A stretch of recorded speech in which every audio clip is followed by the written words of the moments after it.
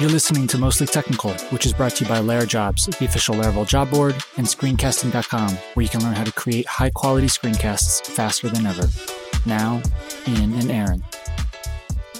All right, welcome back, everyone. We are here with, I guess it's an emergency episode. Emergency pod. Emergency pod. I've always wanted to be on one of these. Here you are. Yeah, usually they're for, I think they're usually for like political happenings, but this is the biggest thing that's happened in our world in a long time. So Breaking news on Twitter. So we're here with Sam Selikoff, buddy of mine for a while now, and so we figured since we're partially a React show at this point, since we seem to talk about React every week, and Sam's a React guru, and he became the main character on Twitter this week, that he's the most memed man on the internet this week. This is the man that put a SQL injection attack inside of a button, and he is here to tell us why it's a great idea. Apparently, this was my favorite. This was my favorite week on the internet because, like, you and I have been internet friends for a while. You and Ian are like in-person friends, but I'm like, I know that guy. That guy in every single meme. I'm like, yeah, that's actually pretty funny. So, emergency pod to get you here to talk about it, but we're going to talk about a lot of stuff. Nice. Yeah, I was saying that too. I was still at the conference in San Francisco, and every time I open up Twitter, it was just like my face. I was like, I know that guy. I was like, all right, I'm getting tired of this. It was actually a blast. It was a lot of fun, and we'll definitely talk all about it. So maybe you could lay the groundwork a little bit, because just baseline what you do and your connection to React, and then where you were, when this happened. At first, I didn't realize it was like real time. And I was like, oh, like he's at a conference doing this, and then like it's all blown up and everything. So give us your quick little background, because some of our audience definitely isn't in the React world and might not know you, and then we can dive into. I'm sure they've seen your face at this point, but they might not know who you are and what you do. So definitely. And we want to cross-post this to our podcast too. So just to kind of lay the groundwork, because I think the conversation will be good for both, folks who are back-end Laravel developers, and then folks who follow us who identify more as front-end developers. I think there's like a lot of good stuff that we can talk about. So, I started programming about 10 years ago. I actually learned MVC through Symfony. So Perl was my first language, but PHP was my first like web framework experience. And basically kind of fell in love with front-end early on, just from some work projects that were pretty like dynamic, I guess, like heavy, rich clients. There was like a survey that I built at this financial software company, and it was using D3 to do data visualization. And I was using Backbone at the time, and Backbone didn't have like a router. So I wanted to be able to send the survey around to everyone in the company, have them like click on clients or quarters, and have the data visualization like charts update, and then push, searches and filters to the URL so they could share some subpart of the survey. And so that's kind of when I fell in love with JavaScript and realized that's like the part of web development that I love the most. And, the data viz stuff was fun. I think you have a accounting background, Aaron. I was studying like finance and economics. And so when I first started learning programming, that was like really fun for me to be able to do some of that stuff in the browser and then make it do exactly what I want with SVG and interactions and all that good stuff. So I started doing Backbone and Laravel as the back end, or not Laravel, PHP Symfony at the time. I kind of wish I would have found Laravel back then. My history could have been very different. I didn't even know it existed, but this was like this would have been in like 2012, 2013. Laravel was maybe just out. Yeah. So I think Laravel's 10-ish. Yeah, but Symfony was pretty hip back then, right? My brother used it. That's why I learned it. So right. It was cool. It was cool enough. Yeah. It's no Laravel, but it was cool enough. Exactly. So anyways, I started doing more and more on the front end, and then kind of found Ember. And Ember was like kind of the logical conclusion of like where my interests were pointing me towards, because it had a built-in router. It had, it basically fully embraced like the SPA model, where the first thing you want to do is start making rich client-side stuff. And again, because of the kinds of things I was building, I was like, this is the most important part of this app. And so this is what I want a tool that's kind of good for, I guess, or like built for. It's built to build interactive UIs on the web. And basically most of my jobs before I started working for myself were like internal back office apps or, and then eventually I worked at TED with Ryan and we were building tools to help the team run the conference. And there was all sorts of stuff like that where, we used Ember there as well. And I remember us adding an Ember front end to like a Rails back end. And the only thing that we did was basically put the Ember app instead of the templates from Rails, the ERB templates. And it was this long list of attendees that was like a master detail UI. And at the conference, this woman we worked with was like trying to find people, and she would be able to use it on an iPad, click somebody, and then see the detail. And then she realized like the side scrolling, the navigation list of all the people didn't reset because, Ember was doing just partial re-rendering of the detail view, but the list of attendees and the parents stayed the same. So it preserved like the scroll position. And that like blew her mind. That was like the most useful thing to her in that moment at the conference. And so this is always kind of like the things that really got me going, working. And that's why I kind of went down the rich JavaScript path or whatever. And so Ember was kind of how I cut my teeth on like UI development and learning how to do state in the browser and all the things that go along with that. And eventually started using React, and that's kind of where I am today. So, yeah. And you do like build UI, which is of course, I guess like a video screencasting site. Yeah, it's like a screencasting site. We make courses. You just launched something. We just launched a remix course. Yep. Yeah, that's what I thought. Mm-hmm. Yeah. We'll need to talk about that too, because I just found out that your podcast exists, so I've been binging back episodes, and so I feel like I have caught up on the past 4 or 5 months, awesome, a week or two. Awesome. Yeah, it's been fun. So I guess for your audience too, maybe we'll just quick intro ourselves. Yes, everybody absolutely. is on the same page. But I'm Ian Landsman, and I've been selling a help desk product for 20 years, all PHP. It's Laravel. Taylor of Laravel worked here for a while. I run the Laravel job board. Yeah, you knew Taylor like when he started Laravel, right? Yeah, just a little bit after. Yeah, he worked. Ian is the Godfather. That's right. Yeah, that's how my I think of him in the community, the Godfather. Yeah, so yeah, that's kind of in the Laravel circles is my main thing. Do not like JavaScript. Do not like the front end JavaScript. Like to avoid it as much as possible. Although I do also understand the benefits of it and like to have things work magically. I just don't like to necessarily be in there. Yeah. I like to drop a component in and have it work magically. I don't necessarily want to write the component. So hate the JavaScript, love the component. There you go. That's music to my ears, man. We're on the same page. That's kind of how I feel. Yeah. Yep. Yeah.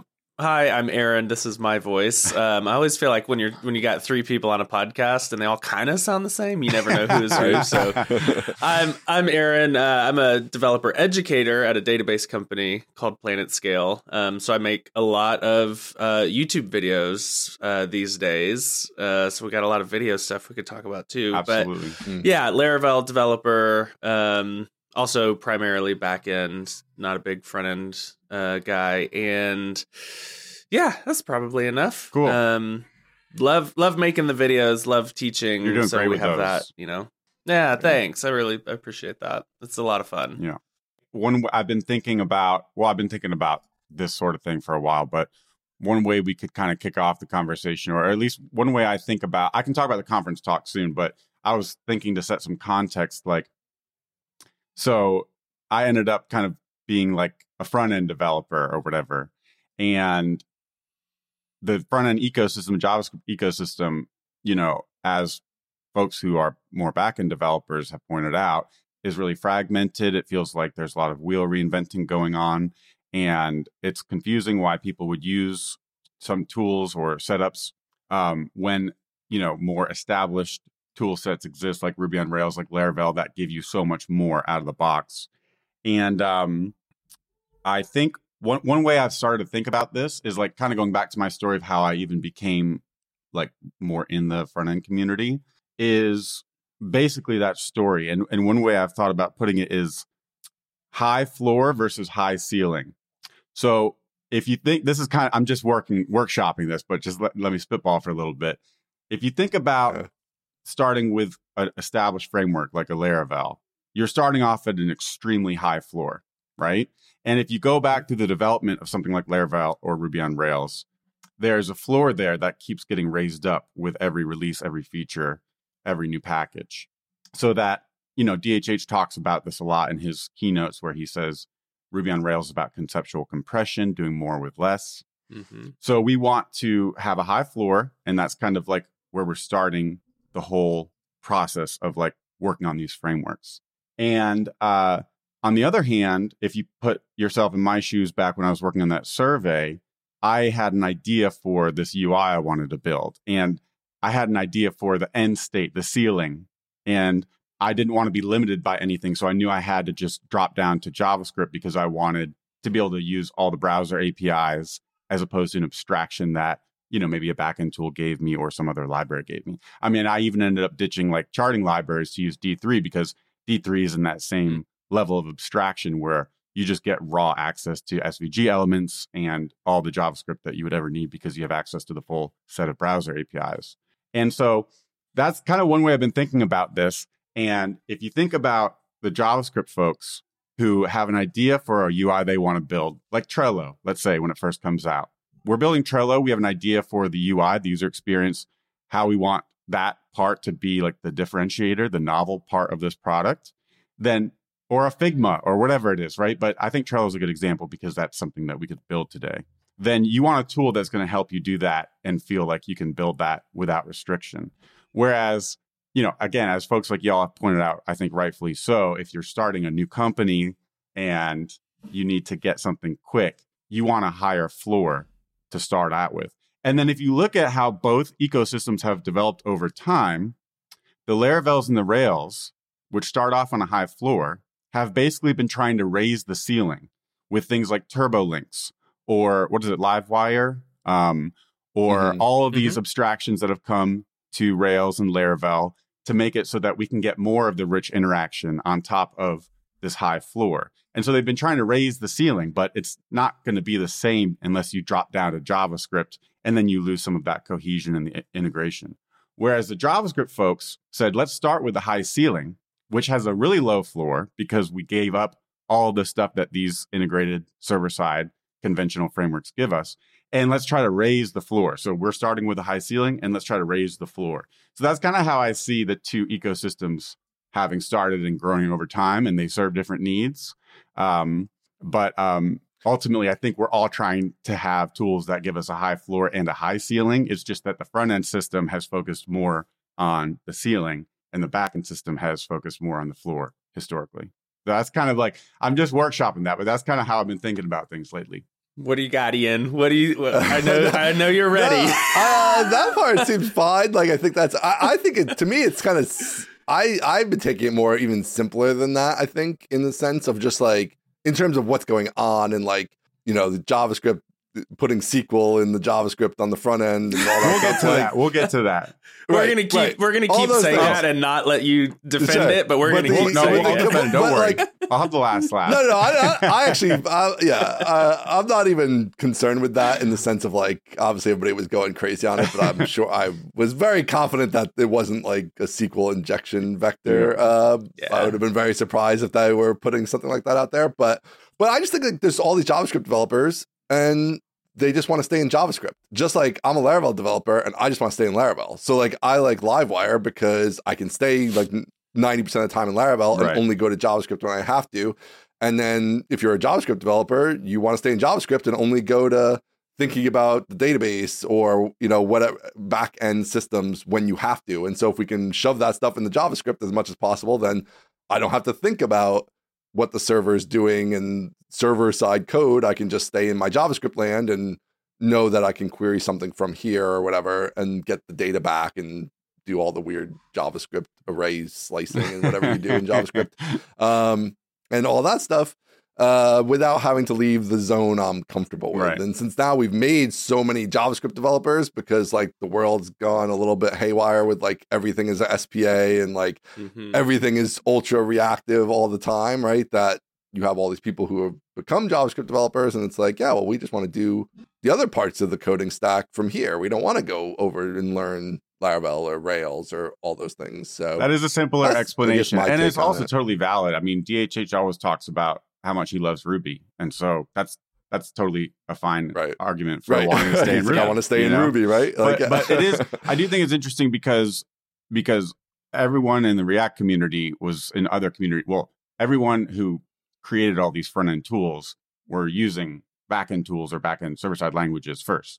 So for me, I enjoyed Symfony, and then I started using Rails at my job, and I really liked Ruby. I mean, Ruby is awesome. It's awesome, and Rails is awesome, and I didn't have a problem with Ruby. And the only reason I used JavaScript is because I wanted to animate SVGs when you hovered them or clicked on them. So that was something you can't do with Ruby. That's the start. Unless you write CoffeeScript or whatever, which was another terrible idea, ultimately, in retrospect. But that was my motivation. I wanted to animate a pie chart when you hovered it with a mouse. That's what I was trying to do. So, yeah. Humble beginnings. Yeah, I like the floor ceiling analogy. I would extend it to say that the JavaScript floor is like underground. Oh yeah, Dude, I agree with it's below the basement. It's way down there. It doesn't inspection code anymore for a house. No, you're digging. Y'all got to just stop digging at some point. But yeah, so I like that. I do think when you start to talk about like Turbo and Livewire, which are very similar to, Live View over in the Phoenix Elixir world, same kind of like, even HTMX is very similar to these ideas where it's, primarily server rendered, sent over, and then morphed out to be, the front end. I can understand, I think, the argument there that the ceiling is a little bit lower because of the things that you can do, not with those technologies, but just with the paradigm itself of like, we're going to send some new HTML over the wire and morph it in. Like, yeah, you can't really do a hover animation in that case, not very performantly. But I also think that there's another paradigm that is ceiling less, and that's like the inertia JS style, where it's, you pair your fully featured server backend with a little bit of protocol glue in the middle, and then you put your whatever, React, Vue, Svelte, you put that front end on the front end, and then you have your back into like the limitless ceiling world of, I can just use React for anything I want, but I still get the power of, queues and database drivers and emails and cron jobs and all of that from my Laravel or Rails application.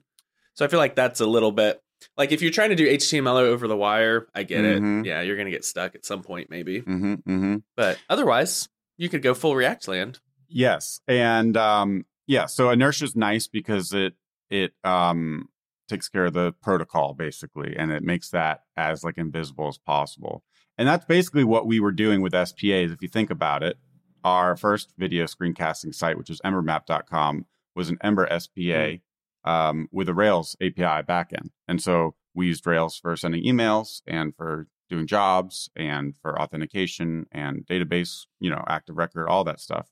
And so the protocols, you spent more time back then because something like inertia didn't exist, or the APIs, or even GraphQL was another way to kind of solve that problem, to kind of try to minimize the loss there in productivity. But I guess this kind of leads to my talk at NextConf last week, which is really about, it's about React. It was at NextConf because Next is like the first implementation of kind of the newer set of APIs coming to React. But hold on. Can we stop for 1 second? I've avoided this for a very long time. Very, very long time. But I guess in this conversation, I'm going to have to actually know what the hell Next is. Like, can you give me the 1 minute explanation of what the hell Next is? Because 30 seconds. Make it 30 seconds. I've literally avoided this intentionally for a year or 5 years or whatever it's been going on. Ian, but there's no better co-host for me than you. Next is like, all right, give us 30 seconds. What is it? It's like Laravel 1.0 or whatever, for React. But it's server side though. Well, that was the big thing. So React has the ability to do server side rendering, but setting it up to do so in a tool chain was complicated. And so Next was the first to package it together. Okay. So Next is a framework on top of React. Is it's it like client side also? Doesn't Vue, no? You all use Vue, right? Doesn't Vue have Nuxt? It's kind of like that for React. I don't know anything about Vue. But I've never used Nuxt. Yeah. I'm not sure I understand anymore. So it just adds like React by itself just renders. Right. And it knows how to update the DOM, right? So it like provides routing and stuff like that too, conventions right? around file system names and bundler setup, so you can import, modules from other modules, because JavaScript is just turtles all the way down. Right. It's funny because you start using JavaScript and you're like coming from Ruby and you're like, well, yeah, Ruby has like, you can import packages, like it has a concept of packages like every other freaking programming language. And like JavaScript didn't have that for a long time. They actually, Yehuda Katz, who created Ember, like spearheaded all of that. But it's because JavaScript, the language, has many, many run times. It originally only ran in the browser. Then it started running on the server with Node. And even if you're not writing an HTTP server with JavaScript, you still want to do things on the server like pre-render your React app into HTML so that it can be served up on a CDN or something like that, which is like kind of what Next did at the beginning. So anyways, getting that whole setup. All right, Ian, so you tell me, what is Next? now that you know, explain it back to me. I get the concept. It's a framework over React. Okay. I'm still not totally sure if it also runs on the front end or if it's only for back end, but I get the general idea of it's providing all the glue stuff so that you can have routes and connections. It does run on the back end. Standardization of the packages and stuff like that. Okay, so it's just a back end. It's both. It runs both on the front end and the back end. Oh, it is. Yeah. Okay. Yeah. JavaScript so people, close. man. You were so close. Yeah. The easy way to think about it is you got it halfway right. Yeah, I was halfway there. The easy way to think about it is like you start off with an SPA, and again, I think about it from Ember because when SPAs first came out, like Trello didn't do like server side rendering because the value of Trello is not in like the pages showing up on Google or whatever. It was like you have to drag the boxes to lanes or whatever. So then eventually you have that running, and then it's like, well, now we have different boards. What if we could pre-render them so that when you first see it, you get the HTML, the browser can get to the first paint faster, and then load the JavaScript, which can hydrate, which is like adding all the drag listeners to the elements that are already there, that kind of thing. So that's how it does both the front and the back. But like TalentCSS.com is a Next site. So they use Next. Right. But they used to be one of us, and now they've abandoned us. They're way over on the dark side now. They are on the dark side. They're all in on React. Okay, so I think I interrupted you there, but so now that we don't know what Next is, right? No, we know. We're totally solid. So yeah, I was at NextConf last week, and I gave a talk about React, but it was at NextConf because React just introduced some new APIs. React's really gone through like kind of 3 phases of like big architectural changes, I guess you'd say. They had the class components, and then they had hooks that let you just write function components. And then now they're introducing these APIs, server components and server actions that are kind of like this third phase of the paradigm, I guess. And Next.js is like the first framework to implement this new paradigm. So that's kind of what my talk was about, how Next is this like the future of React in Next today. And all these are very new, but that's what it was about. It was about the paradigm. And so I can sum it up in so React, just for our listeners, React added new primitives essentially, and then Next has implemented those primitives into something you can utilize. Yes, that seems right. Yes, and the thing about server components and server actions, these new APIs, is that unlike previous APIs that have come to React, which were things like hooks, if you've ever seen like use state or use effect. Those were... I know about use state. Those were... You don't know anything about use state. I know about use state. That's a part of React I actually know. Dude, I know you've been slinging some React, man. I know you like it. I know you got to tell like you're... I'm the React fanboy on this podcast. I know you're the godfather of Laravel, so you got to say you don't like React. But I know the real Ian. I know Ian likes React. No, that's Aaron who doesn't like React. That's me. Aaron doesn't like React. You said you didn't like React at the beginning. Just saying. I think Me? you said that. Maybe you just No, don't I like like React. JavaScript, No. which is fair. Yeah, I don't like JavaScript. I said I don't like JavaScript. I like React. I mean, if I have to use JavaScript, I like React over Vue. So I can sum up my talk basically in what you guys said earlier, which is you don't like implementing components, but you like using them, which is why we all started using any front-end stuff, because you want to go to Radix and grab a drop-down because it's the best. I love hoisted by our own petards, and he got us. He was so ready for that. He was ready. So, throw it back in our face. For the same reason that you all like using React, and everyone does, when they get to use a library that solves their problem and they don't have to implement it. Yes. Hold on, Aaron. You do like it because you like your remotion, which is along these lines of a thing you can drop in. Is very, very good. There we go. I will that's more of a full application more than a component, but still. It's driving home the point. React enables really awesome abstractions on top of it, right? And there's a reason that remotion is written in React and not Vue, because React's whole rendering model is effectively like frames. Every frame per second or whatever, every render pass is a frame, and the tree is guaranteed to be unique. And the way you change things is by making a new frame. It's how game engines work. And so tools like remotion can exist because of the abstraction level of React. But it is extremely low level. And, Aaron, I've heard you say like, it feels like I don't need to know this stuff because I'm a fan of the pod. And I have a video from 3 years ago when I was learning React, and I basically say all that same stuff. I'm like, am I doing something wrong? I want to like load data and render a page after I click a link. This is ridiculous. I feel like I'm using the wrong tool. And that video is called React is a Programming Language for UIs, because I realized that React itself should be thought of more as a programming language, which means that application developers shouldn't be building apps with it. But there's this gap with the framework ecosystem, which has nothing to do with like the floor and ceiling stuff. It just has to do with us not having a DHH or a Taylor to glue all these pieces together. So I'm totally on board with all of that. I actually do think that's a big part of what's going on in the JavaScript ecosystem is you've got a few big companies with untold amounts of money, and everybody's trying to like carve off their own portion of this massive ecosystem, and there's no one like editor curator that has extremely good taste that's like, no, this is the way we're going to do it. We need that.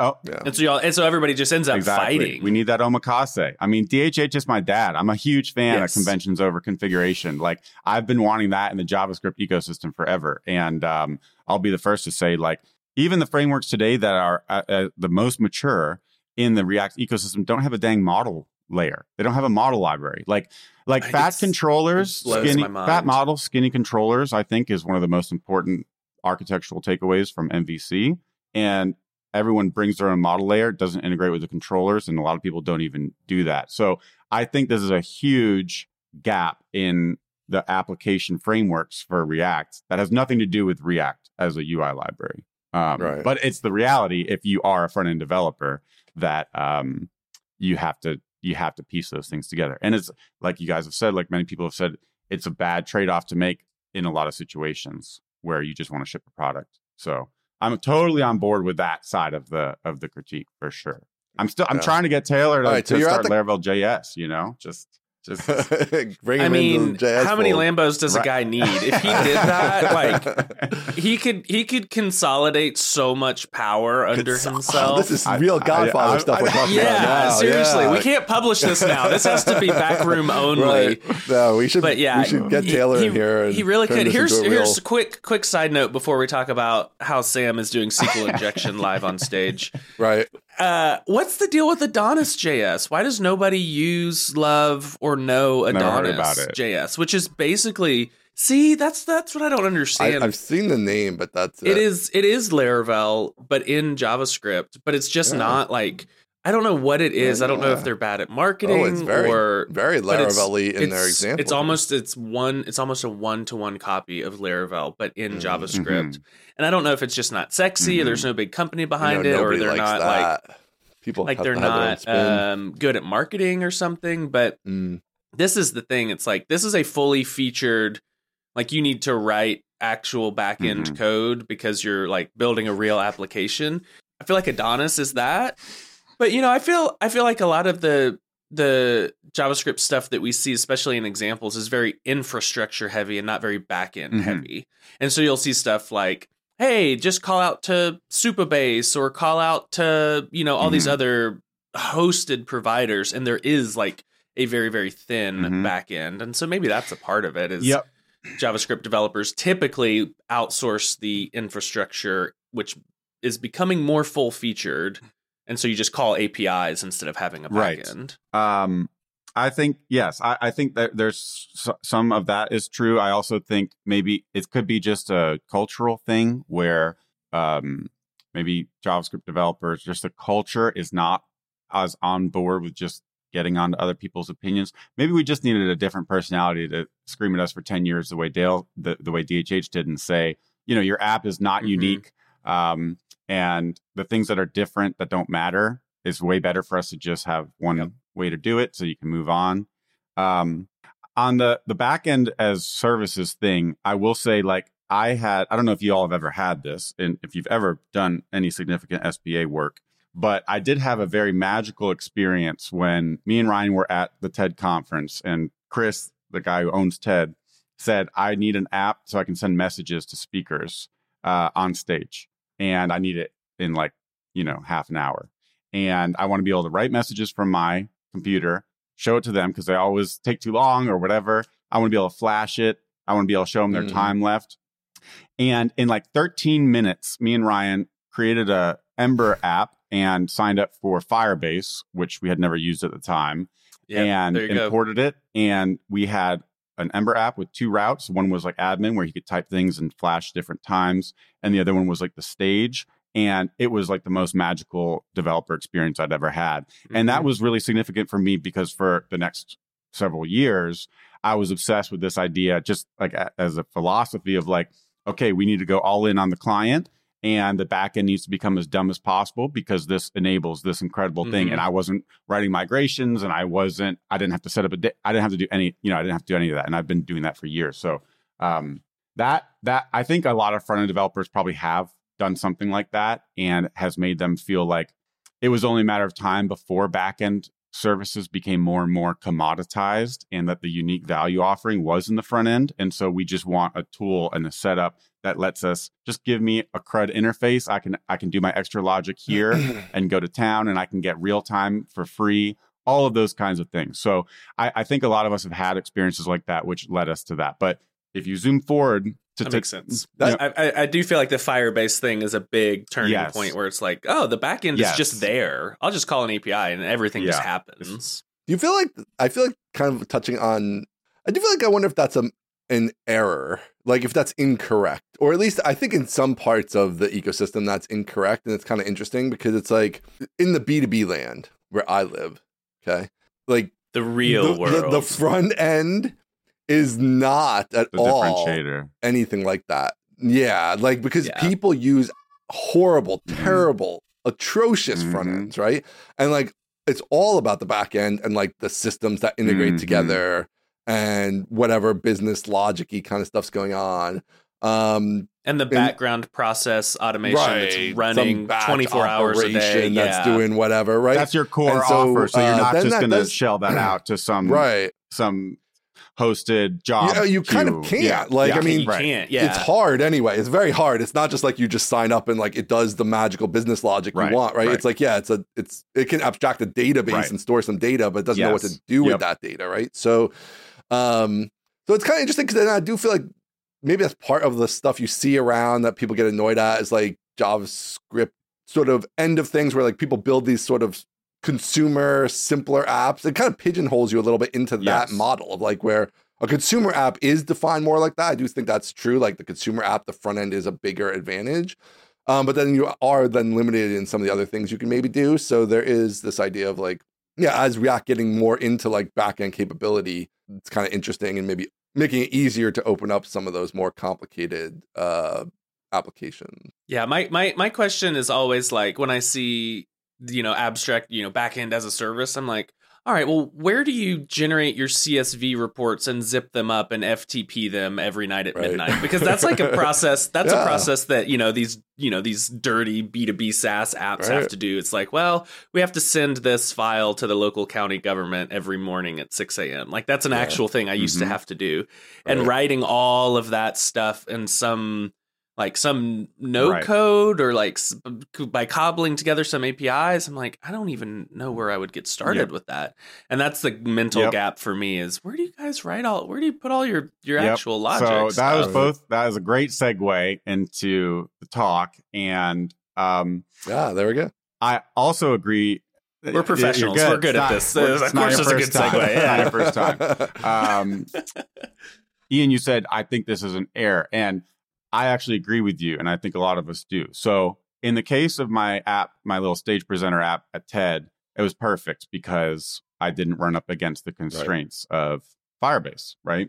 And the APIs it happened to have served our needs perfectly. And so it was a great solution for it. But exactly like you guys say, you run into this boundary.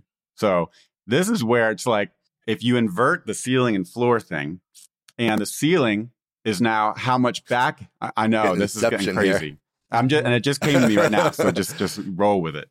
I'll keep going. If the ceiling is not how high the UI can be, the maximum capabilities for your UI, but the ceiling is the maximum capabilities for your servers, your server side code, and everything you could possibly do in a server environment that had access to all the APIs that a server side language does. Then it's actually the same problem because if you're using APIs from your React app, then you have a lower ceiling. And then you have us doing Rails and people doing Laravel and Rails saying, well, what if my database doesn't let me wrap up all my data into a CSV report and schedule a job at 6 a.m. every day? Then you've hit a limit. And so folks like that, like you guys and me in the past, have wanted to make sure we could do everything we could, because if I'm writing Rails, I can do that. I've done exactly what you said with Rails. We had to do that kind of thing with Ember Map, and we had a Rails server so we could do that. But now that we don't have a separate server, we have to use another service to, do X and Y and Z. Mm-hmm. And I think exactly right is that kind of middle Sam perspective of like the middle age, the meme, what is it? What's that meme? Yeah, the midwit, topwit, dimwit. Yeah. The left side of the midwit is write all your server code and all your JavaScript code. JavaScript's best at handling the client, and server's code is best at handling the server. Midwit is, we just need a fat client app, and we can just delegate all backend services. And then the Jedi is like, no, write all your server code in your server side and client in the client side. So exactly for these reasons, React introduced server components and server actions. And so what they do is, just like you guys said, the best part of using React is just rendering the component and not implementing it. But because React runs on the client and has access to the entire set of browser APIs, then you can package those APIs up into a React component. And so when you render a modal, with Radix, it can animate up. It can attach a keyboard listener so that when you hit escape, then it closes it. It can attach a click listener so that if you click outside the element, it dismisses it. And it can trap focus. And it can do anything that you need it to do because it is running in the browser. It's not an abstraction on top of JavaScript, blah, blah, blah. But it's packaged up in the React component interface. And that makes it fun for you to use and easy for you to use, and it makes it composable with other React components. So server components and server actions are doing exactly the same thing, but for server-side code. Okay, well, hang on. All right, so I had you at modals, I had you at click events, trapping, packaging. That all makes sense to me. Packages up a really complex modals, for example, combo boxes, for example, incredibly complex, just hysterical. But when you package it up into a React component, you get this nice little surface area of like, well, here's the thing I want you to show when you click. Great. Nice. Awesome. Love it. Good packaging, good developer experience. Server actions and server components, how is that the same? And what is the thing that is being packaged? Is it server side code? Much to consider. Okay, tell me more. Consider a Laravel app that serves a table of users when you visit the homepage.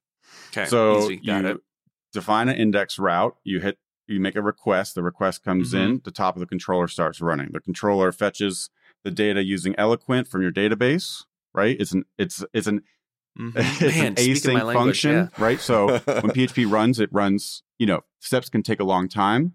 Right? JavaScript normally is not like this, but it has async await, and in the server-side context, that makes sense. So you await, you fetch the data from the database, and then you pass that data as an instance variable to a view, to Blade template, and you render the user table, and then Laravel responds. Flawless, love it. That's the model. What else we should do that. Yeah, and the podcast right here. The problem solved. Yeah, I love it. If this is the before, we don't need an after. That's amazing. So, all right, keep going. Then Rails or Laravel takes the Blade template, compiles it in HTML, packages it up in an HTTP response, responds to the browser, and the browser renders it. So everything I just described can be packaged up. You can think of it as rendering a user table. If I were to render a user table, a server-side user table as a React component, then you could put all those steps inside. But if I want to render it, then I could just render it. And if you're using this new architecture, this new paradigm, then you have an index route that renders, that serves up a user's table. But when it's rendered on the server, it does all of those steps, and it does exactly the same thing that the Laravel app does. Does it actually go all the way through to rendering the HTML on the server and then spitting out the complete HTML? It does more than that, but that is the right way to think about it right now. That is. Okay. Okay, so why would you do this? Are you with us, Aaron? Did you get all that? Did you get that, Ian? I got it. I do have it. Okay. Explain it back to me, Ian, because the thing I didn't get was like I got the whole render pipeline, but then it was like if you want to render, now you have a function. I didn't get that part. So what happens? I mean, I think it's just like if you were to think it's basically it's just doing it server side like Laravel would do it, but now it's executing. You could bundle up a custom Laravel component that or Livewire full page component that receives the HTTP request and then does whatever database stuff it needs to do, and then renders the HTML and then spits that back to the browser. That could all be in one Okay, so we're saying a React server component. A React server component is much like the Laravel Blade rendering model. Yeah. So it's going to start executing on the server and only on the server. This component only ever renders on the server. It only ever executes the body of the function, the steps, the await, the connection to the database, the processing of the Blade template. It's in the server. With request and response, it's a single step, do, and then it has a response. It's not re-rendering the way React does on the client. Okay. And you all's name for this is server. This would be a server component, which is different than a server action, which we'll talk about, I assume, at some point. But this is a server component. Got it. Okay, cool. So, got it. All right, carry on. Why would you want to do this, right? Why would you want to package up rendering a user table from a database in the React component interface? Well, for one reason, like you guys were saying, people like using React components. Should have never said it. They look like HTML. They look a lot like HTML. You invoke them with angle brackets, and you can customize them by passing props in the same way that you render HTML elements and customize them by passing attributes. And you can nest them, right? In React, it's called children. But, it's just nested HTML elements, I guess, in HTML. And of course, this was all inspired by HTML so that it was familiar and felt fun to use for web developers. So that's where the component interface came from. But it proved to be a really useful way to expose APIs. And again, over time, we can write that modal today as a single component, which it really doesn't get much easier. I mean, it's basically what you would imagine it being if and when a modal does come to HTML, right? how would HTML give you a modal to use? They would give you a modal and you would invoke it. You wouldn't like set up a portal in the top of your app to make sure it renders correctly with a Z index on top of this. You wouldn't have to write more JavaScript to attach it to make sure that it listens for keyboard clicks and mouse clicks. It would just all be contained in that interface, right?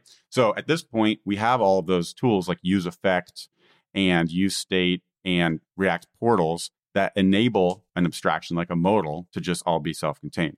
So the goal with server actions and server components is to do the same thing. So why would you wrap up rendering a user table on the server side into a component? Well, for the same reasons that we wanted to do that with modal. Because if I have a user table, now how do I customize it? Well, maybe I can pass in a filter prop or a sort prop. And it's just like passing a prop to a React component. This is all, which is now, powerful. Just to get super old school on you guys for a second, this is all the same stuff that Cold Fusion had like literally 25 years ago. And I miss Cold Fusion all the time because like we've just been reinventing Cold Fusion for the past 25 years. And it's very funny to me because it was like just a graph tag. You drop a graph tag in and it gives you a graph and you can pass a query into the graph tag as a prop. And you get that data graphed, and like we're just all we're getting back to what we had 25 years ago. There's always a get off my lawn moment, or like an old man yells at cloud moment, and it's always very fun. Yeah. So yeah, it's cold. We're all back to Cold Fusion somehow. We're getting there. But anyway, okay. So the packaging, we're organizing. Yeah. So it's about so in the same way that the client components, which they're now called, which have been called React components up to this point because there was no other. Y'all have got to work on this naming churn. The naming's this is wild. This naming is not Otweld at all. We need to get. They should pay Taylor an ungodly sum of money to just come in and like fix the naming. There you go. That yes, and once you name something, you got to live with it. So you got to think ahead because if you're going to be changing all these names all the time, people are going to get confused. Okay. But yeah, so in the same way that basically the APIs that let us wrap up the browser APIs and the client-side JavaScript that we want to write behind a React component interface, that's what these server components are doing. But the implementation of the server-side components is running on the server, it's in the server, and so you don't hit that ceiling anymore. And now you can author any server-side code you want and still put it inside of your React app, right? So again, I was just kind of making that point back to the getting rid of the backend as a service thing. Okay. This is solving wrapping that logic up into the component interface because A, it's fun and easy to use. It's familiar for web developers. It works well on the client. B, because it's the same component interface, this is really the key point of this whole architecture. It composes with your client components. So that makes sense. We don't have to get into the details here, but this is kind of like to your point about, well, we have inertia, and inertia lets us write client-side JavaScript without limits on the front end and PHP without limits on the back end, and it wires them together. Isn't that great? Why do we need anything else? Because there's no limit in either environment. And it is true, basically, that when you're building a modern web experience, you basically do have two apps that you're building, right? You have two apps. You have a server that is handling requests. It's dealing with requests and response, and it's stateless. It's a stateless server, and it just handles and spits it out. And then you have a client app that is a long-lived stateful app that has a session. So, it's not an HTTP session, but it has state associated with it over time. It's long-lived. It's like an iPhone app. But you need both these things to work together to deliver like a modern, what people do on the web these days. And so something like inertia does help you write these two apps and tries to abstract away as much of the communication as possible. The reason React server components are different from just that is because since they are both wrapped, both the client-side features and the server-side features are wrapped in the same component interface, you can compose them together. And so now you can have a user table that fetches data from the database and renders, an HTML table with dynamic data. And if you want to put it in a modal, then you just wrap it in a modal. Okay. You just it's a JSX That's file. neat. It's your page is a JSX page, and you just import modal from Radix and you wrap it. And now your server side rendered, server side generated user table is going to show up in a modal with all of the client behavior that modal has once React kicks in on the client. So that is the point of the whole paradigm. Right. So you end up with like a JSX file that has things that are going to execute on the server, tags that are going to execute on the server, and other tags that are going to execute on the client, but it's just one HTML looking page. And the React, it's a whatever single React side of it's working at that moment is going to do the right thing with the correct tags and leave the other stuff alone. Exactly. So it's basically Cold Fusion. That's the short. That's the it's short basically way to describe PHP. It's PHP. That's what a blade file is. This is what a blade file is. It's just we separate ours by language, right? So you have a blade file, and it's like, well, this part's going to render on the server because it's PHP, and this part's going to render on the client because it's JavaScript. Right. This way, this goes all the way back to like, I just want to stay in JavaScript, right? Like if I just want to stay in JavaScript, then I can just stay in React and JavaScript and not go between those two languages or whatever. But you'll still have to learn all those same concepts. And obviously, at some point, they'll be queuing and sending emails and whatever. I don't know if those things exist yet in the React server-side stuff, but at some point they will, whether it's in a framework or in the core or whatever. And people have to learn what that is and all the sharp edges and all that stuff too. But yeah, I get it. So I get it. So React server components, I get it. I see the appeal. It makes sense to me. I still think there's this entire chasm missing of like all the business logic and stuff. But in terms of like creating views and interfaces and stuff that like the actual view layer, React server components sound reasonable to me. Yeah. I mean, I don't know. I get that. Could they, I mean, are the components structured in such a way that you would have components that are your business logic? I guess so, right? Yeah. So this is the thing. No. No. I was trying, Sam. I'm holding your hand, man. I went too far. I'm taking my time holding your hand. I'm trying to get you there. I appreciate you coming on today. It's been fun. It's not just about the view and rendering. So, yes, you need business logic, and yes, the JavaScript server-side ecosystem doesn't have as mature a set of libraries to do all the things. Like I remember one of my first Rails side projects with my brother was it was called like callyourmom.com, and you would set up an email reminder system, and you could put it on a schedule. And so you say, I want to call my mom every week, and I would get an email every week, and I could say, call my Aunt Julia every 3 months, and remind me every morning to drink water or whatever. And there was this like recurrence library in Ruby, and it let us just do all that stuff. And that's not going to be something that you get by using like a web service. And again, the point of server components it's not at the same level as MVC or application architecture concerns. It is trying to let folks who are building those abstractions and libraries and packages wrap them up into the same interface so that they're easier to use in the same way that React libraries on the client, UI libraries, all wrap up their modals and their dropdowns and their dialogues into a component so they're easy to use and they play well with the rest of the React ecosystem. So that is the goal of server components. It's a tool it's a building block. It's like a missing primitive, you could say, in React that allows you to package up whatever you're doing on the server in a way that's easier and fun and more fun to use, honestly, just like, again, rendering a modal. So we talked about user table. That renders it. It's a view logic. You're like, that's fine. What about the business concerns? So this is the thing. This is where server actions come in. And this is the SQL injection slide. All right. We're almost there. Here we go. Yeah. Insert into bookmarks. That's right. So in the talk, I'm explaining how to make like a news story. It's like a magazine or whatever. It was Apple News. I was clipping things from Apple News. I got like a midnight the night before my talk as I was frantically trying to finish my keynotes.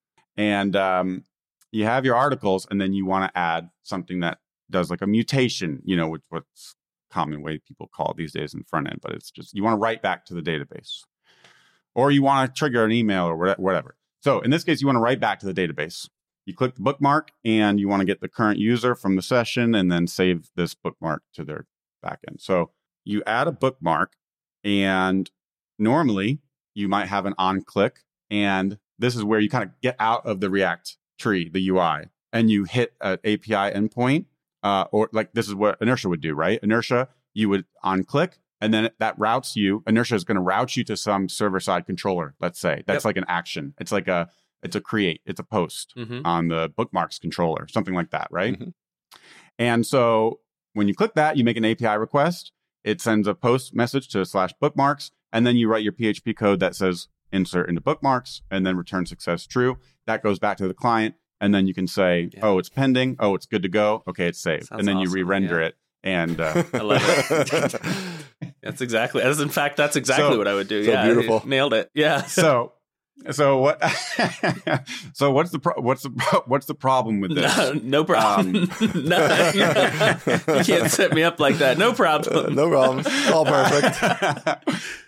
So the way I think about it is, again, do you guys know what React portals are? Where they like create something? I think Vue, they all have this now. Where if you need to make a drop down, jump around in the DOM to different parts, you need to jump around in the DOM for sure. Exactly.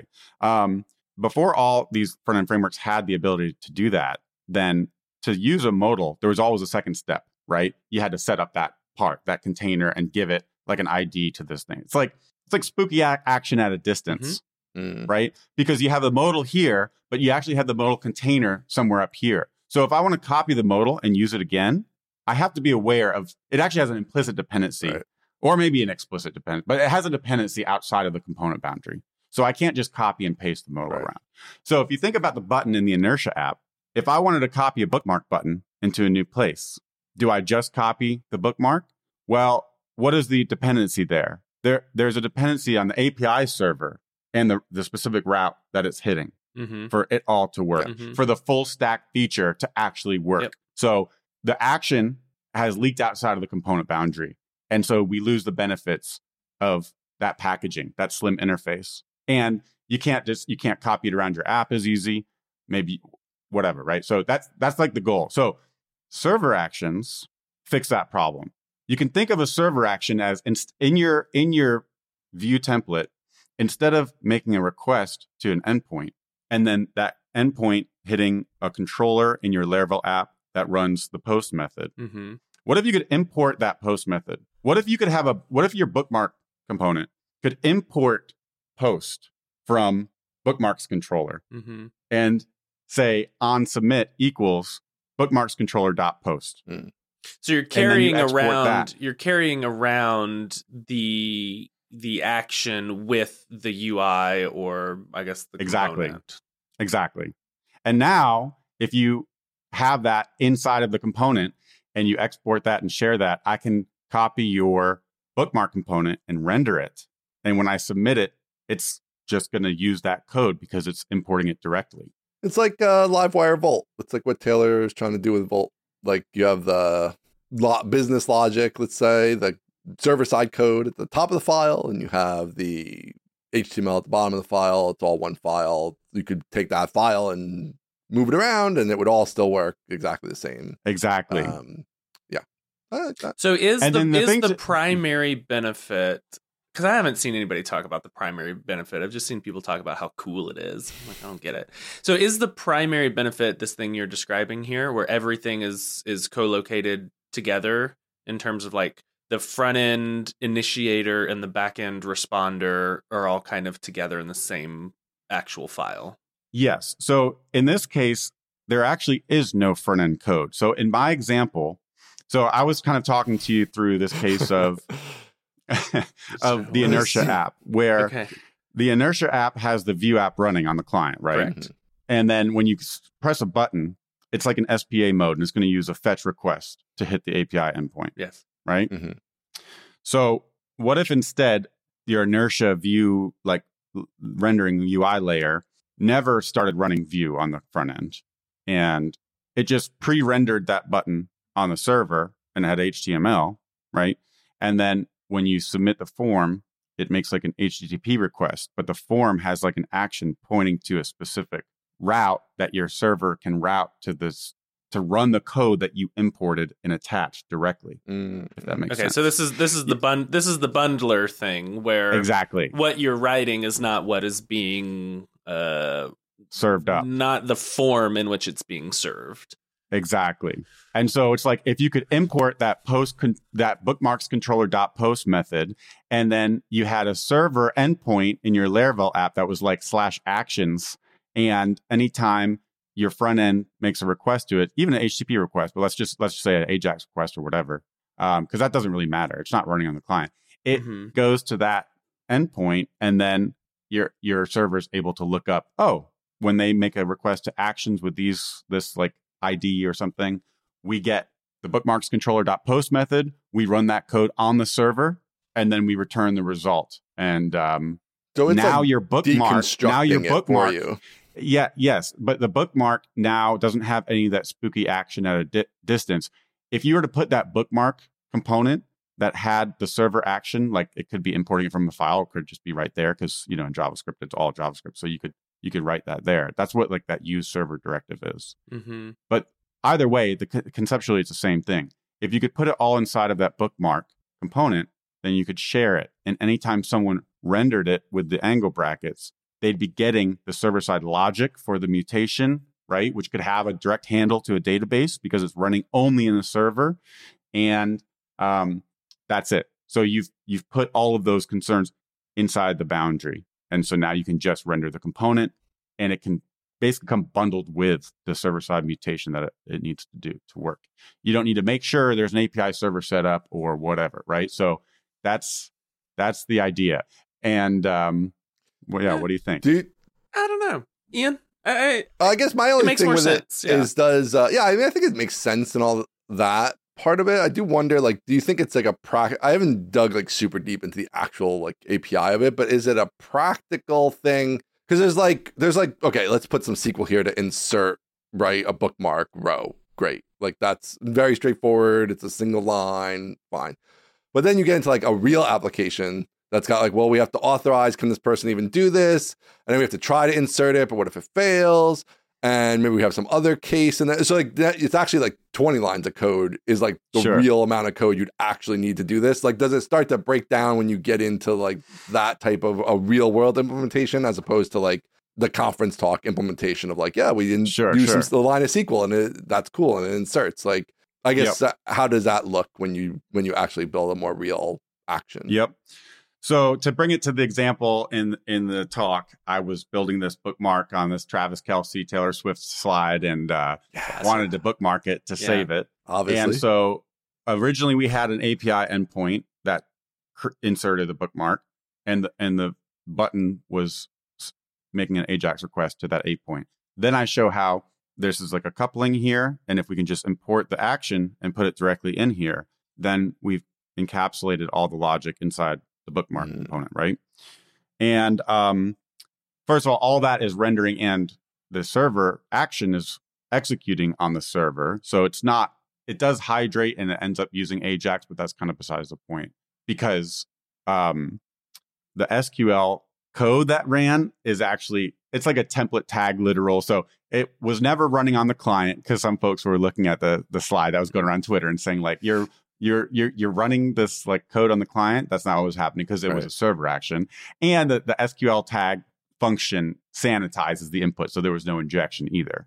The function actually, it was running that through a function. But so that, setting that aside, that was just fun. I mean, it was just for fun, right? Yeah. I mean, I was making a simple point, but there's no injection, and you're not running SQL on the client. But to your point about the application concerns and the maintainability and the scalability of it, one way to think about this is like, before, we were just writing API endpoints so that these things talk to each other. And we used things like inertia to try to minimize how much of that we even have to think about. I just really want to run this server-side code when I click on this button. And inertia has a way for me to do that. I can do that by myself. And this is like one step further. It's just removing that conceptually altogether, so that you can just import a function and invoke it the same way you would anywhere in your program. So, and then elsewhere is that logic in the imported function. So the function that you run when you submit the form or click the button, we've removed this network, the details of how to pass the arguments and call it in response to an event, because that was a technological limitation that we didn't have before. So now we remove that limitation so that we can just pass functions. But when it comes to things like design, like code design and maintainability and reuse, all of the lessons still apply from before. So again, going back to my Rails days, fat models, skinny controllers. If you have a controller that's a couple lines long, make sure there's a current user, try to insert it, return an error if not, otherwise render the success or whatever, the new to-do you created, or the new post, that's fine. that's like a couple lines of code. Yeah, throw that in your post method of your Rails app. But as your app grows, like you said, there's more and more logic. And people's controller methods did get really long, and that was messy and hard to maintain. And the answer was fat model, skinny controller. So you create domain objects so that your controller just says something like, send an email. And then, it's like a mailer.send this message here. The mailer class has the logic, and that's somewhere else, and it knows how to connect to AWS or whatever, and it knows how to turn this into the right format and actually send it or enqueue a job if that's what it needs to do because it's a mailer, and then it returns a success. So your controller would still be slim. And so again, it's not really, it's a different level than MVC. But as folks use this, it's you can bring all of that design principle. So instead of SQL, obviously, you would probably use I like ORM. So I would use an ORM there. And then if the logic became more complicated, you could extract it into these kind of domain objects for the sake of maintainability and clarity. But all right, so let me try this on you. Yeah. Mm-hmm. So let me try this. React server action is the controller. Yes. Level layer portion slice. Exactly. Coupled with some sort of view or initiator or whatever, whether that's a React client or React client component or a React server component, regardless. Yes. You bundle it all together, and now your view and your controller are nice and neat and coupled, not in a bad way, but like in a way that you can carry them around together. Exactly. What is still missing that is yet to be either talked about very much or invented is the rest of the model fat models, the queues, all of the actual, under iceberg part of the business logic. And so I think that is probably the answer to my main question, which is why would anyone do this? This feels this feels like terrible spaghetti. But the answer is not you're going to shove all your logic in your views. The answer is you're going to have bookmark service or bookmark model dot create. You're going to have one or two or three lines that would be more analogous to a controller than it is your entire domain's logic. That should still be someone else, and we need somebody in the JavaScript ecosystem to champion that and teach everybody, put all of this in a reasonable place, not in your React server action. Yes, exactly. I'm glad you said that, because that's a great analogy. Imagine, so right now when you have methods in your Laravel controller, you have controller methods in your Laravel app. How do you hit them? You have to make an HTTP request to them somehow. You click a link or you submit a form. If you're not using JavaScript, links and forms are the only way that your browser can interact with your Laravel app. What if you could write on hover? What if you could write on hover, run this controller post method or bookmarks create method, and you just had a way in PHP to do that, so that Livewire, right? Yeah, that's Livewire. That's the appeal of Livewire. Yeah, that's the appeal. Yeah, that's why we like it. Yeah. So, anyways, that's kind of the idea. That's kind of the idea. But yes, and in terms are there? I was just gonna ask: are there people working on is there an ORM already, or are these other components? There's an ORM for every day of the week, man. Yeah. So the model layer is, I think, going back to earlier, the model layer is the thing that the biggest missing piece in terms of a coherent one. Prisma is pretty good, and it has a lot. It has relational ideas of relationships, and foreign keys, and transactions and all that stuff. And I will say, you do less in the back end. Even when we had our full Rails app serving up for Ember Map, and we weren't trying to get rid of the back end and only make an Ember app, right? We had a full Rails app, which was great when you had to do anything custom. A lot of the stuff that you used to do, you would do more stuff on the client because it's interactive. You want to filter it fast down or whatever. And a lot of it feels like these days I need the full power way less often than when I was writing Rails apps, let's just say. But anyways, setting that aside, there are tons of libraries in the Node ecosystem that let you organize. I mean, there's lots of really huge Node apps that are well designed from an object-oriented, separation of concerns, maintainability perspective. But because React server components is not trying to solve that problem, they're trying to give you a primitive that lets you distribute Interact these in a way stuff. that composes, because so far everyone's been doing server-side data fetching in their own way. And so I can't bring down these components and add them. I have to use my framework-specific ways to fetch data and to write data.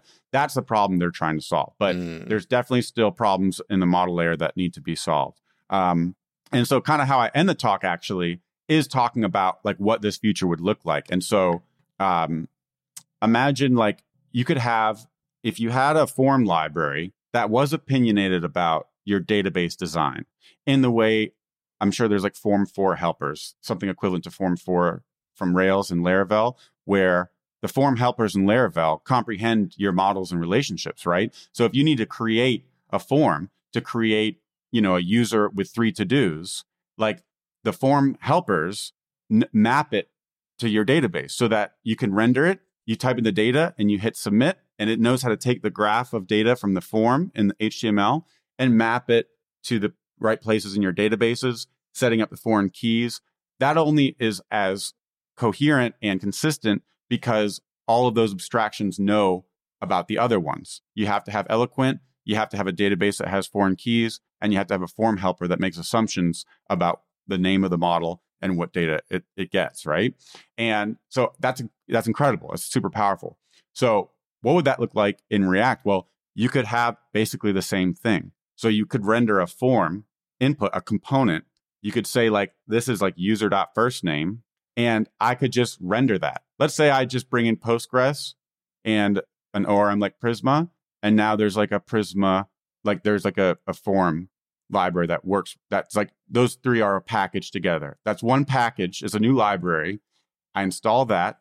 It tells me how to set up my database in the same way Rails would. And it gives me form components that let me render those. This is a cool thing. So now I render a form and I say input, type email, and where's the data coming from? Again, it's a server component. So I just pass in props. I say user.find1 basically, but it's just one, user ID 1.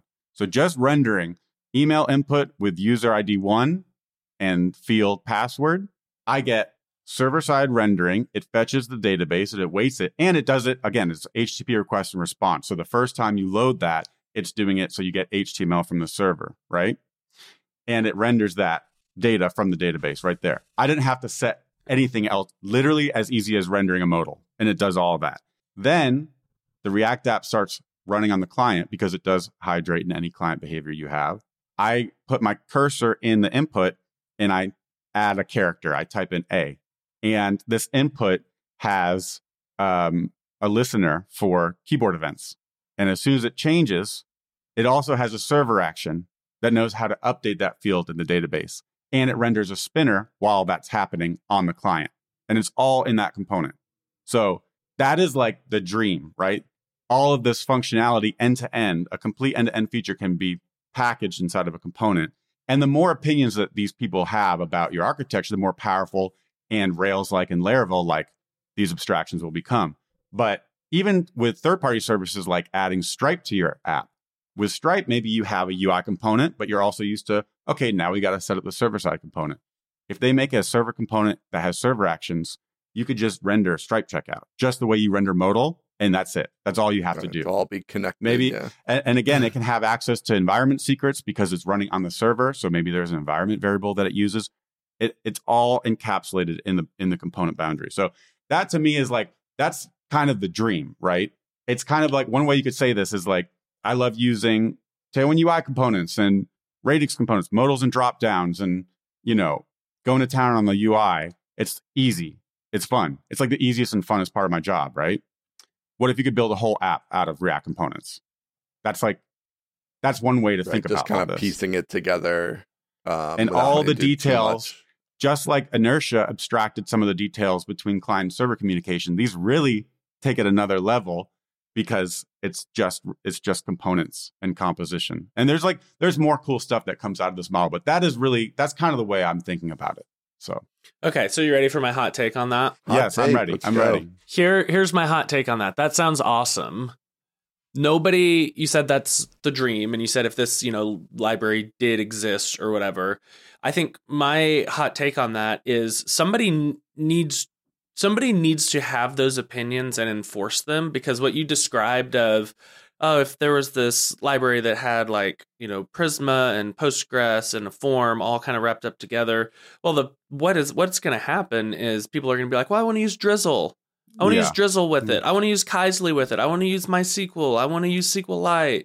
And then suddenly you're back to this situation where you are inventing from scratch, or maybe you're inventing from 8 different, well battle tested libraries. You're inventing your own meta framework where you're then maintaining oh, okay, well, I have this form field thing that interacts, with my Prisma. Prisma just upgraded to 5.0, so I got to make sure that my form field thing is.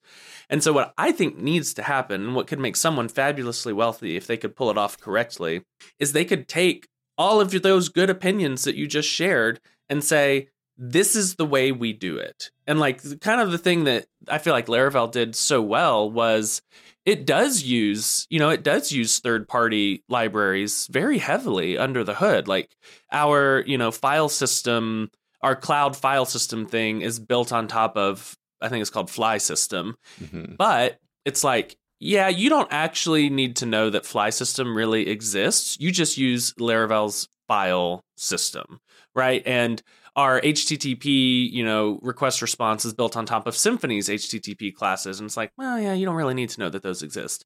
But the great thing that we get out of that is that our models and our queues and our controllers and our scheduling, they all know about each other.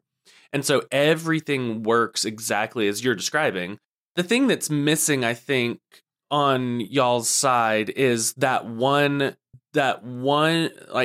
set of opinions that's you have to use Prisma. In fact, you may not even know you're using Prisma because we've built a single opinionated interface on top of all of these really good libraries. Right. But now you're using SamAvel or whatever you want to name your thing.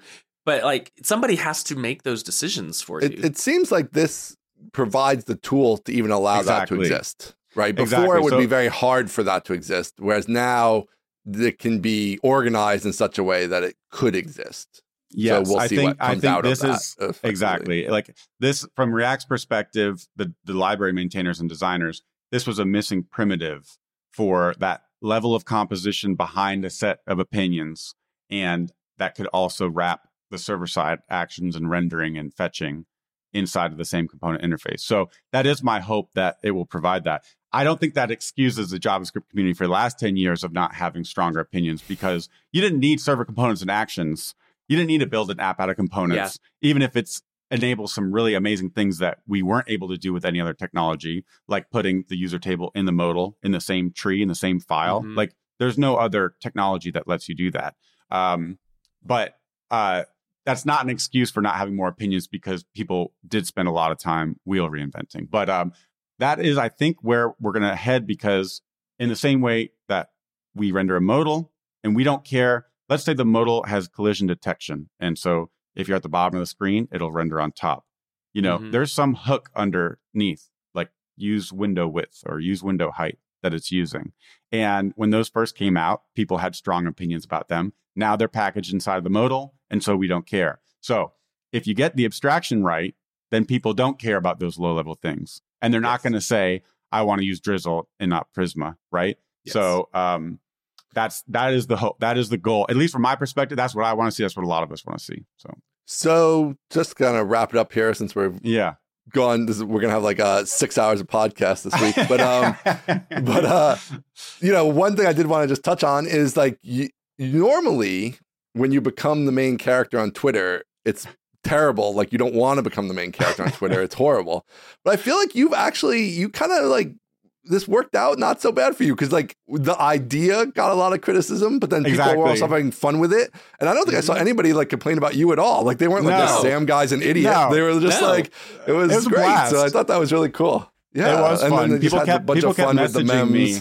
Yeah, exactly. People kept messaging me over the weekend. Like, they're like, "Are you okay? I hope you're doing all right with this." I was like, "Are you kidding? This is hilarious." Like, yeah, I did not take any of it personal. I mean, people were like, "These guys are idiots" or whatever. I mean, it doesn't. Yeah, in the abstract. I liked it. A lot of people were curious about it. I think a lot of people will be interested in the talk because of it. So that's great. I had no problem generating. With it. It was fun. Hey, you're on here because of it, right? Like we wouldn't have thought to necessarily have a React episode, right? But it's like, oh, there's like this thing going on and people are getting upset by it, but it's like kind of cool to talk about and learn more about it. And that's what we've done. So, all right, man. Well, thanks for coming on. Really appreciate it. Since this is going on 2 feeds, we should say where each feed can be found in case you want to cross-pollinate listeners. Exactly. Perfect. So Sam, all right, I'll go first. So obviously you can find us on Mostly Tech Pod. Oh my goodness, this is our first podcast episode ever. Mostly Tech Pod at Twitter, mostlytechnical.com. You can email us at mostlytechnicalpodcast@gmail.com.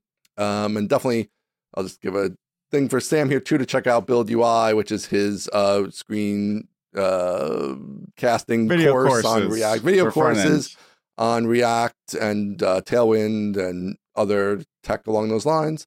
So definitely check that out. Thanks, and Sam, why don't you say where you can find your podcast? Yeah, so we'll put this on Front End First, and that's mine, Ryan's podcast. We do some interviews, but mostly just us talking about kind of what we're working on. So frontendfirst.fm is our website. And I'm excited to have helped make the Mostly Technical podcast a little more technical. This might be your most technical episode ever. This is by far our most technical. Yeah, if you're listening on the Front End First feed, most of the time Ian just talk about nonsense. It's like if Seinfeld were a podcast. So this is our definitely most technical one. But I think you navigated it well. Yeah, you definitely did. Describing technical concepts over audio is not always the easiest, but I think for the most part it came through pretty well there, and we understood what was going on. So good job, Sam. I won't admit to this publicly, even though this is on 2 podcasts, but I've been moved a little bit. I wouldn't even call it. I wouldn't call it a step. I would just call it a slight lean, maybe. I'm not even just a lean. Just I get it. I get it a little bit more. Listen, you made my day, buddy. Yeah, I don't want to hear about it ever again, so don't bring this back to me. I don't want you to clip this part and put it on Twitter, but it makes a little more sense. Listen, I got to say before we go, Aaron, you got a skincare routine or something just to bring back the mostly part of Mostly Technical? Your face always looks great on camera, man. Do you have this problem? Because we both make videos. You wake up and you're like, I don't know. You got to be looking sharp for these cameras with these HD 4K videos. And you're always like so put together. I mean, you go to a sauna or a spa or something. What's the secret? I don't. I took Accutane when I was 16, and I think it's still paying off. But sometimes.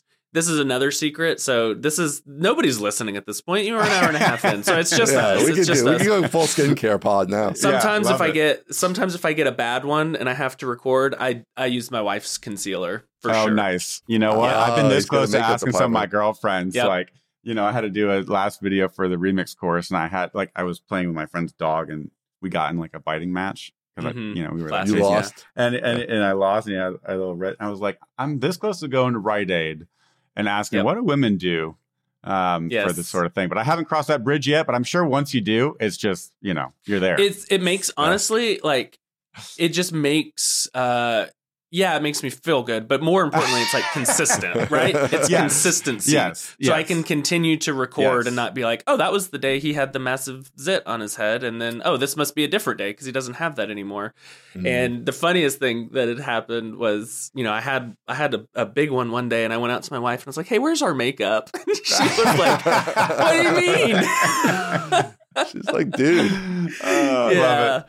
But they've got this thing that you just put a dot on it, and then you kind of it just goes away. They have the technology. It's amazing. But amazing. No, beyond that, I just use a bar of Dove soap on my face like a caveman. It's pretty good, man. Well, dude, I really do I really have been enjoying following your video work this year, man. YouTube is tough.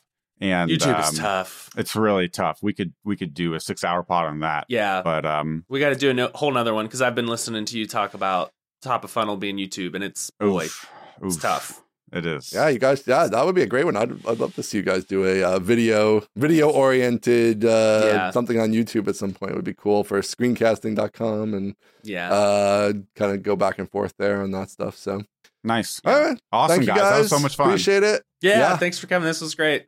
Absolutely. All right, talk to you later. All right. Bye.